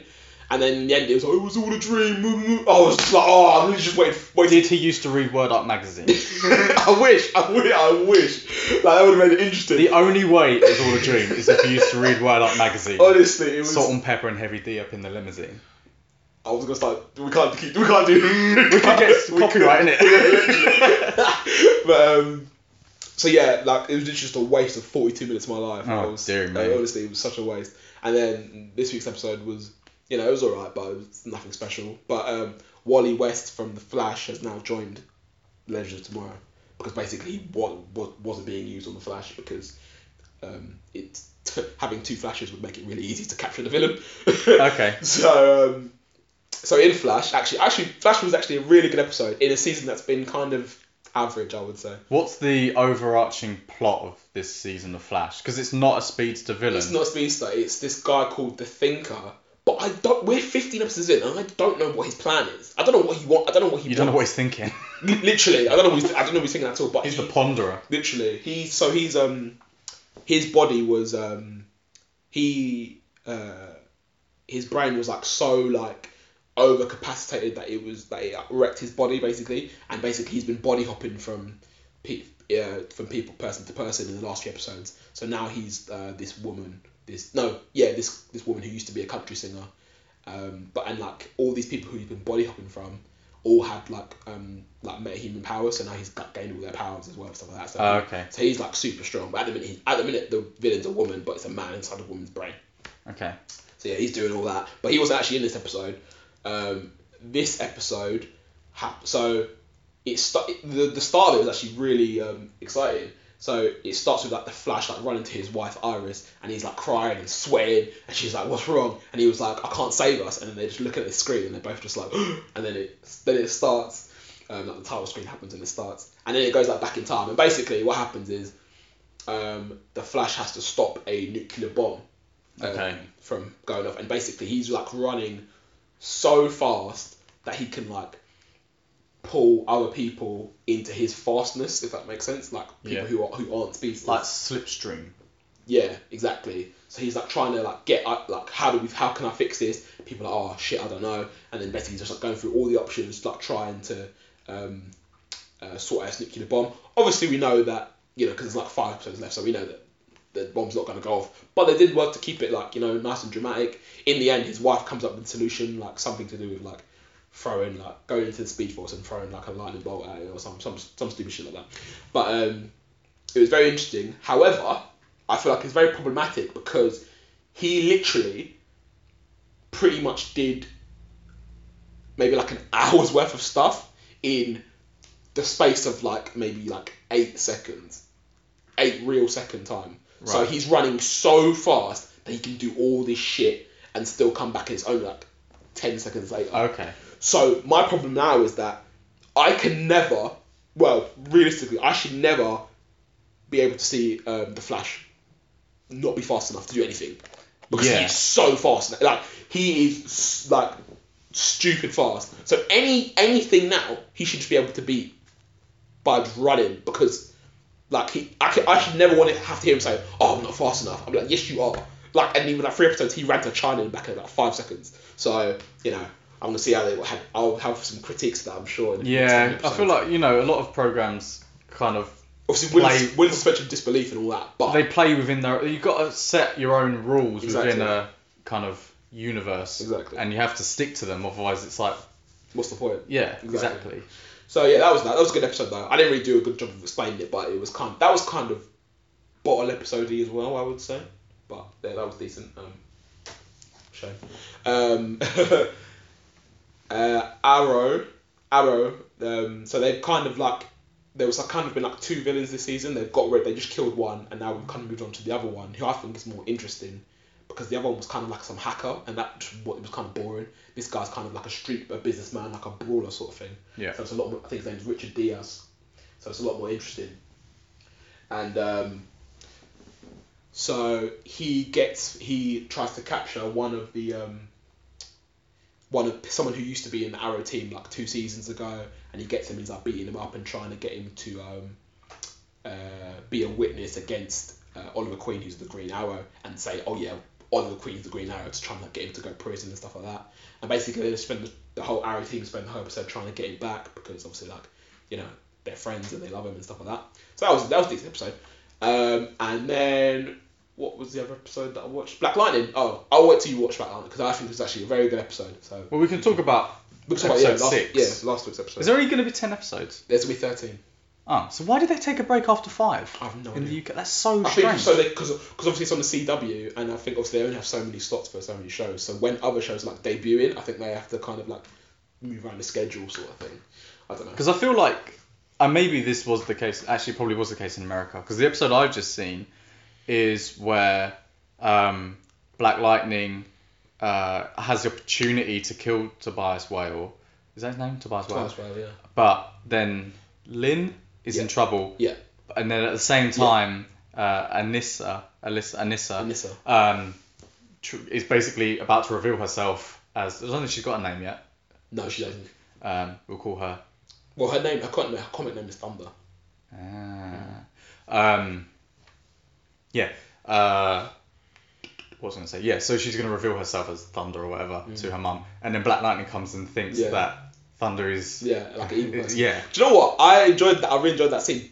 However, when Black Lightning shot his lightning thing and she moved out of the way, why didn't she just go, hold on, I'm trying to save her, you know? Like, use your word. Instead she tries to fight him. Yeah. And I was like, what are you doing? But I thought it was a good... Because now that they know those 3, Jennifer is the only one who doesn't know. But yeah, I thought it was quite interesting. Yeah.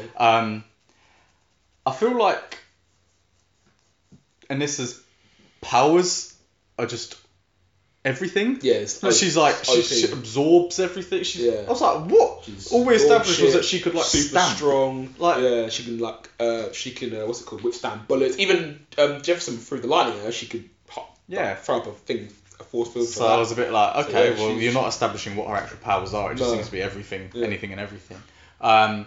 Gambi's a bit of a I don't know, he's a bit of a shady character, isn't he? He seems to have tutored Lady Eve. So in this episode, he becomes even more shady. Like he's bare. Like I don't know who he is. Like, I just don't like the guy as an actor. Do you not? I don't know if it's his lines or the way he delivers them, but everything he says is just so corny. And you know, I don't know, the way he just keeps saying man. I'm like, stop saying man. You know, he's like, hey man, don't kill Tobias, don't lose that part of your soul. And I'm like, oh, what is this, a fucking soap opera? Like, it's so cringy. Yeah. I think actually Lynn's quite a boring character. She's a very stock character, like the mother. She's like, oh, I can see that. To the detriment of our marriage.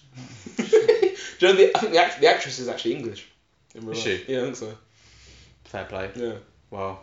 But no, I thought, I'm trying to think about what else happened. Was this the episode that Jennifer tried to fix things with Khalil and he was like, fuck you? Yeah, Khalil was prick. He's a dickhead, man. Yeah, he's saying she's like a white girl with nappy hair. Yeah, he called her Becky, and I was like, fuck you, man. What is that Becky about? So when Jay-Z cheated on Beyonce, and so one of Beyonce's songs had a line like a song about Becky with the good hair. Oh, okay. Yeah.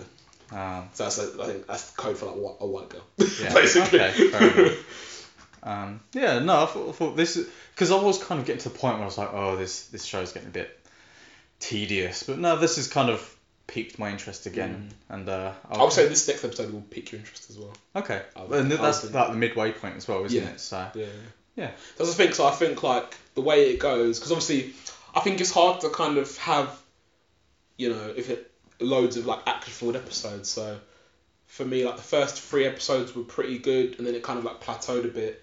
And then I think like the next 2-3 episodes will be good, and then I think it will plateau a bit. And then when it goes to like, okay, we're going to ramp to the end now, so maybe like episode 11, 12, 13 will be good, but maybe episodes 9 and 10 won't be great, sort of thing. But I don't know. I do think the action in this isn't great. No.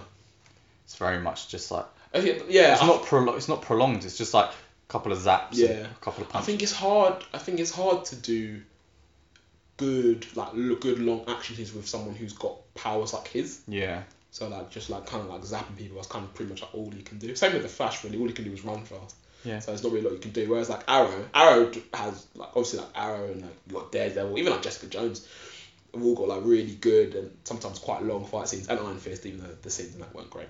Yeah. But you know, I appreciate the hand-to-hand combat and all that stuff as well. Yeah, and so even like Luke Cage's, the fight scenes aren't great because he just punches someone and they just go flying. Yeah. Yeah. But no, okay. Well, I'm gonna watch Jessica Jones series 2, see if that's any good. Yeah, I think Luke Cage series 2 comes out this year as well. In June, yeah. I'm gonna try and finish series 1. Daredevil's supposed to come out this year too. Oh really? I think so. But I don't know when. I wonder if they've confirmed an Iron Fist series 2. Yeah, I think they've confirmed a Punisher series 2. Yeah, they have. They've confirmed Iron Fist as well. Yeah. Okay. Yeah. I don't want to see Punisher season 2. No. I don't want to see Iron Fist season 2, but no. I'm more interested in Iron Fist season 2 than I am Punisher. To be really? Honest. Yeah. I wonder if they'll do a Defenders series 2. Maybe, I think, but. Reckon Inhumans is getting a series 2? Oh man, no. No, that series is rubbish. I think Legion season 2 is coming out soon as well. Oh really? Actually. I never finished season 1, but yeah, I think that's coming out soon. Infinity War's going out soon. Oh my god. Oh mate. It's been moved forward a day. Oh, is it? Yeah. So we were going to get it a week before America, right. And then they brought it forward so it's level, but now we've got a day earlier. Okay. I don't know why, but that's alright then. I'm happy with that. Yeah, I'm hyped for that. Yeah. Although I do worry that it's going to be a bit anticlimactic. But because this is like kind of like a part 1 of two films, isn't it? Yeah. So I feel like maybe they'll kind of like cliffhanger this one sort of thing. Not maybe not cliffhanger it, but you know it won't be finite, I guess. Yeah, well, I'm assuming Thanos survives. Yeah, it'd be a bit shit if he kind of died now after all the hype. I feel like after all the hype we've heard about Thanos, he has to be like the best villain we've ever seen. Maybe not ever seen, but he's got to be at least like top 3. Definitely. And I also kind of don't want them to defeat him like fully. I want a situation where at the end of Avengers 4, they reduce his strength, so he has to go and hide to come back, because they've been building him up for 20 odd films, and to kill him off within 2 would be, I think, quite disappointing. So I think he needs to be like a constant threat. You know, like he recharges his batteries and then comes back and eventually will be defeated, but has killed X number, you know, Hawkeye along the way and other. I like Hawkeye, man. Happy lives. I like Jeremy Renner. We'll see. We'll see. And have you got anything else you want to talk about? As soon as I've got it written down, I'll just quickly talk about Gotham by Gaslight. Oh yeah, animation. It's animated, yeah, DC animated film. It's a Batman film. So basically it's your typical Batman film, but it's just set in. When was Jack the Ripper about? Oh, 17th century. Yeah, I don't so know. set in those times. Old. But basically, yeah, it's a Batman film with, and like they basically like show loads of different DC characters, but obviously you know they're not their characters because it's like the 1700s. So like you got Catwoman, Selina Kyle there, Catwoman's there, Jim Gordon's there, Harvey Dent, some guy called Cyrus Gold, who I only just found out was a DC villain, Jason Todd, the other Robin, I can't remember his name, Tim I think was in there. Tim Drake. Tim Drake, that's the one. And yeah, so basically it's just about basically Batman trying to find out who Jack the Ripper is and trying to stop Jack the Ripper. Is it Joker the Ripper in the end? It's not Joker the Ripper actually, but he like develops do you know what? I suppose because the film's only like just over an hour, there's not really like a lot that really happens, to be honest. It spends a bit of time, you know, like kind of like setting the scene, and then obviously it shows. Oh, Poison Ivy's in it too. She's actually the first woman we see get killed. Okay. It's kind of bloody as well, actually. So yeah, Jack Ripper's just going around like killing whores and stuff, and people think that's you know, he's just killing degenerates and stuff like that. And then he kills the nun who took in Batman when he was young, and he's like, oh no, okay, now it's getting real. So then he goes and starts like looking for this guy, and he, as the nun got killed, he was in the, because he saw it coming, but he was too late to save the nun, so he's like kind of like over her body sort of thing, and some old drunk woman sees him and assumes that she's Bruce Wayne, and assumes that Bruce Wayne is the killer. So she starts screaming from the rooftops, yeah, Bruce Wayne's the killer, blah blah blah. And she says to Bruce Wayne, like, meet me at this place and give me some money, otherwise I'm going to tell everyone you're the killer. And he's like, fuck off. And then that woman turns up dead. So then people further suspect that Bruce Wayne's the Jack the Ripper, and he gets arrested. Basically, he gets arrested not before he has sex with Selena Kyle. I was on decent. He gets arrested, and he breaks out of prison. He somehow manages to break his way out of prison, and he basically puts it all together, and we find out that Jack the Ripper is actually, drumroll, Jim Gordon.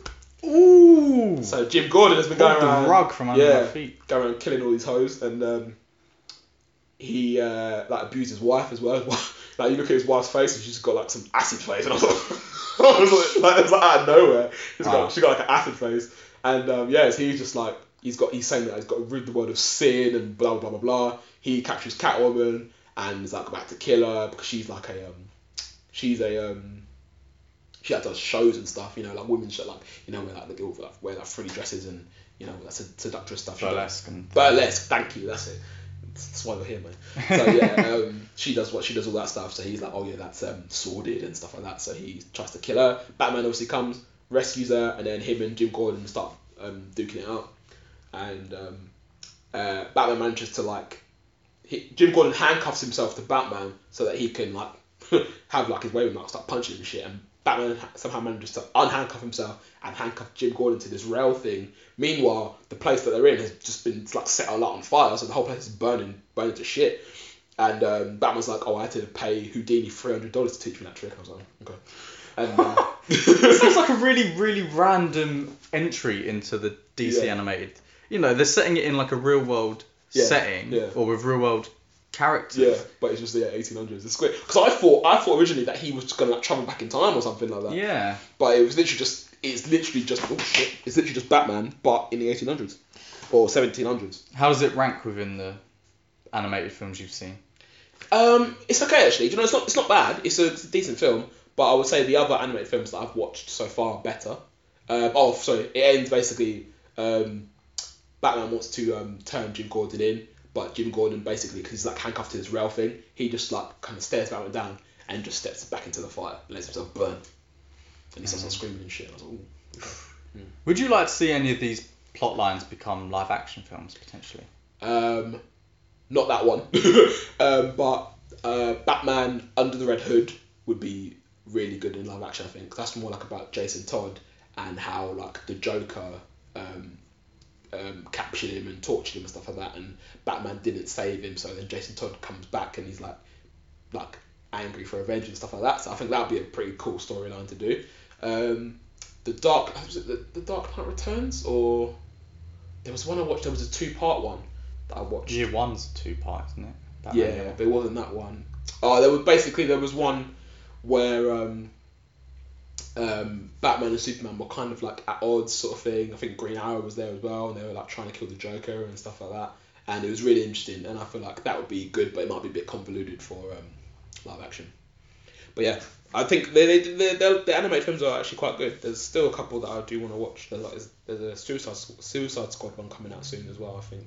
That looks interesting. I might give that a watch as well. Are there any Marvel animated ones? There are, but I don't really watch them. I watched one, and I can't remember. It might have been Iron Man. I didn't really like it, and I think I just kind of don't really like the look of the animation, so I just kind of stopped watching. Yeah. I didn't really watch them again. There's that samurai Batman coming out, isn't there? Yeah, Ninja Batman. That looks alright. Yeah, I don't really understand why they're doing it, but I'll watch it. But then why did they do Gaslight? True. Just That's a very good point. But I'll watch it all the same. Yeah, it looks okay. You know, I hope that. I think no. I suppose it'll probably be. Do you reckon it'll be in Japanese? Maybe. Probably in Japanese. It'd be interesting if it was. Yeah. But yeah, no, that seems like it's alright. I'll give that a watch if it comes out in. I'm sure it'll come out here somewhere. And there's that Spider-Man one as well coming out as well. Yeah.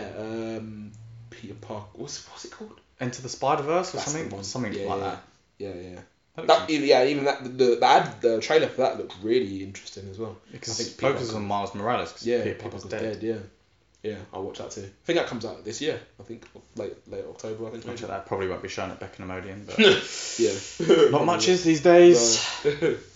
Cool. Well, thanks for listening, and please do get involved in our conversations. Whether you think any of the Oscar winners were undeserved. Whether you think it was competitive this year as last year. Also, please do educate us about kind of female-led shows, female-led TV, the conversations surrounding Me Too and Time's Up. We're very keen to understand from kind of another perspective. I bet we missed loads. Probably Loads we missed. But then that's probably that probably is symbolic of the lack of education and awareness. Right. That two men can't talk about this in a way that is probably as respectful as it should be. Yeah. So True. yeah, hopefully we haven't offended anyone. But let me just shout out another quick couple female-led TV shows that I watched that were really good. So Sister, that was great. Lizzie McGuire, that was sick. That's a Raven, that was good too. That's a Raven. Yeah. The last two on Disney Channel. The first one was on Nickelodeon. That's for you. That's for the 90s But kids. Hannah Montana, mate. Hannah Montana. Oh shit, yeah. Shout out Hannah Montana. Well, no, I stopped watching that. But shout out Ketchy loved Hannah Montana. So yeah, for you 90s kids, that's a nice little tidbit for you lot. Obviously the Hannah Montana was like what 2005, 2006. Yeah. So that was a bit late. And Wizards of Waverly Place. Yeah. Oh bloody hell. Basically any former Disney actress. Yeah. This is why I wish Ketchy, because Ketchy used to watch all of this shit on Disney Channel, all the female-led shit, all the male. Get on the pod, man. I actually do. I need to get both of them because they love all that stuff. But yeah. Yeah. Well, tune in next week when there may be more than two of us, and hopefully we'll have our first guest on. Congratulate yourself, man. We did a good job. Two man in it, so sorry, man. It's all sweet. So if there's an audible handshake, a bit of webbing. Yes, there's been In Conversation with Glenn and Obi. I never refer to myself on this pod, do I? But yeah, tune in next week, and please do get involved in our conversations, social media, as I've said it to death on this pod, but we're on YSC Podcast 17 and Your Average Critics on other forms of social media. Shit, sorry. Oh. We forgot. Nee on Instagram asked us what he thinks the best power couples are on TV. Do you think we should do that quickly, or? I think we should wait for Joe and Chris. Okay. Cool. Yeah, so we'll shout out Nee thank you for asking a question. We will definitely research power couples on TV and film, and kind of hopefully do your question justice. So yeah, please do tweet us or ask us questions, and we will try and discuss them to satisfactory conclusion. But yeah, tune in next time. Peace.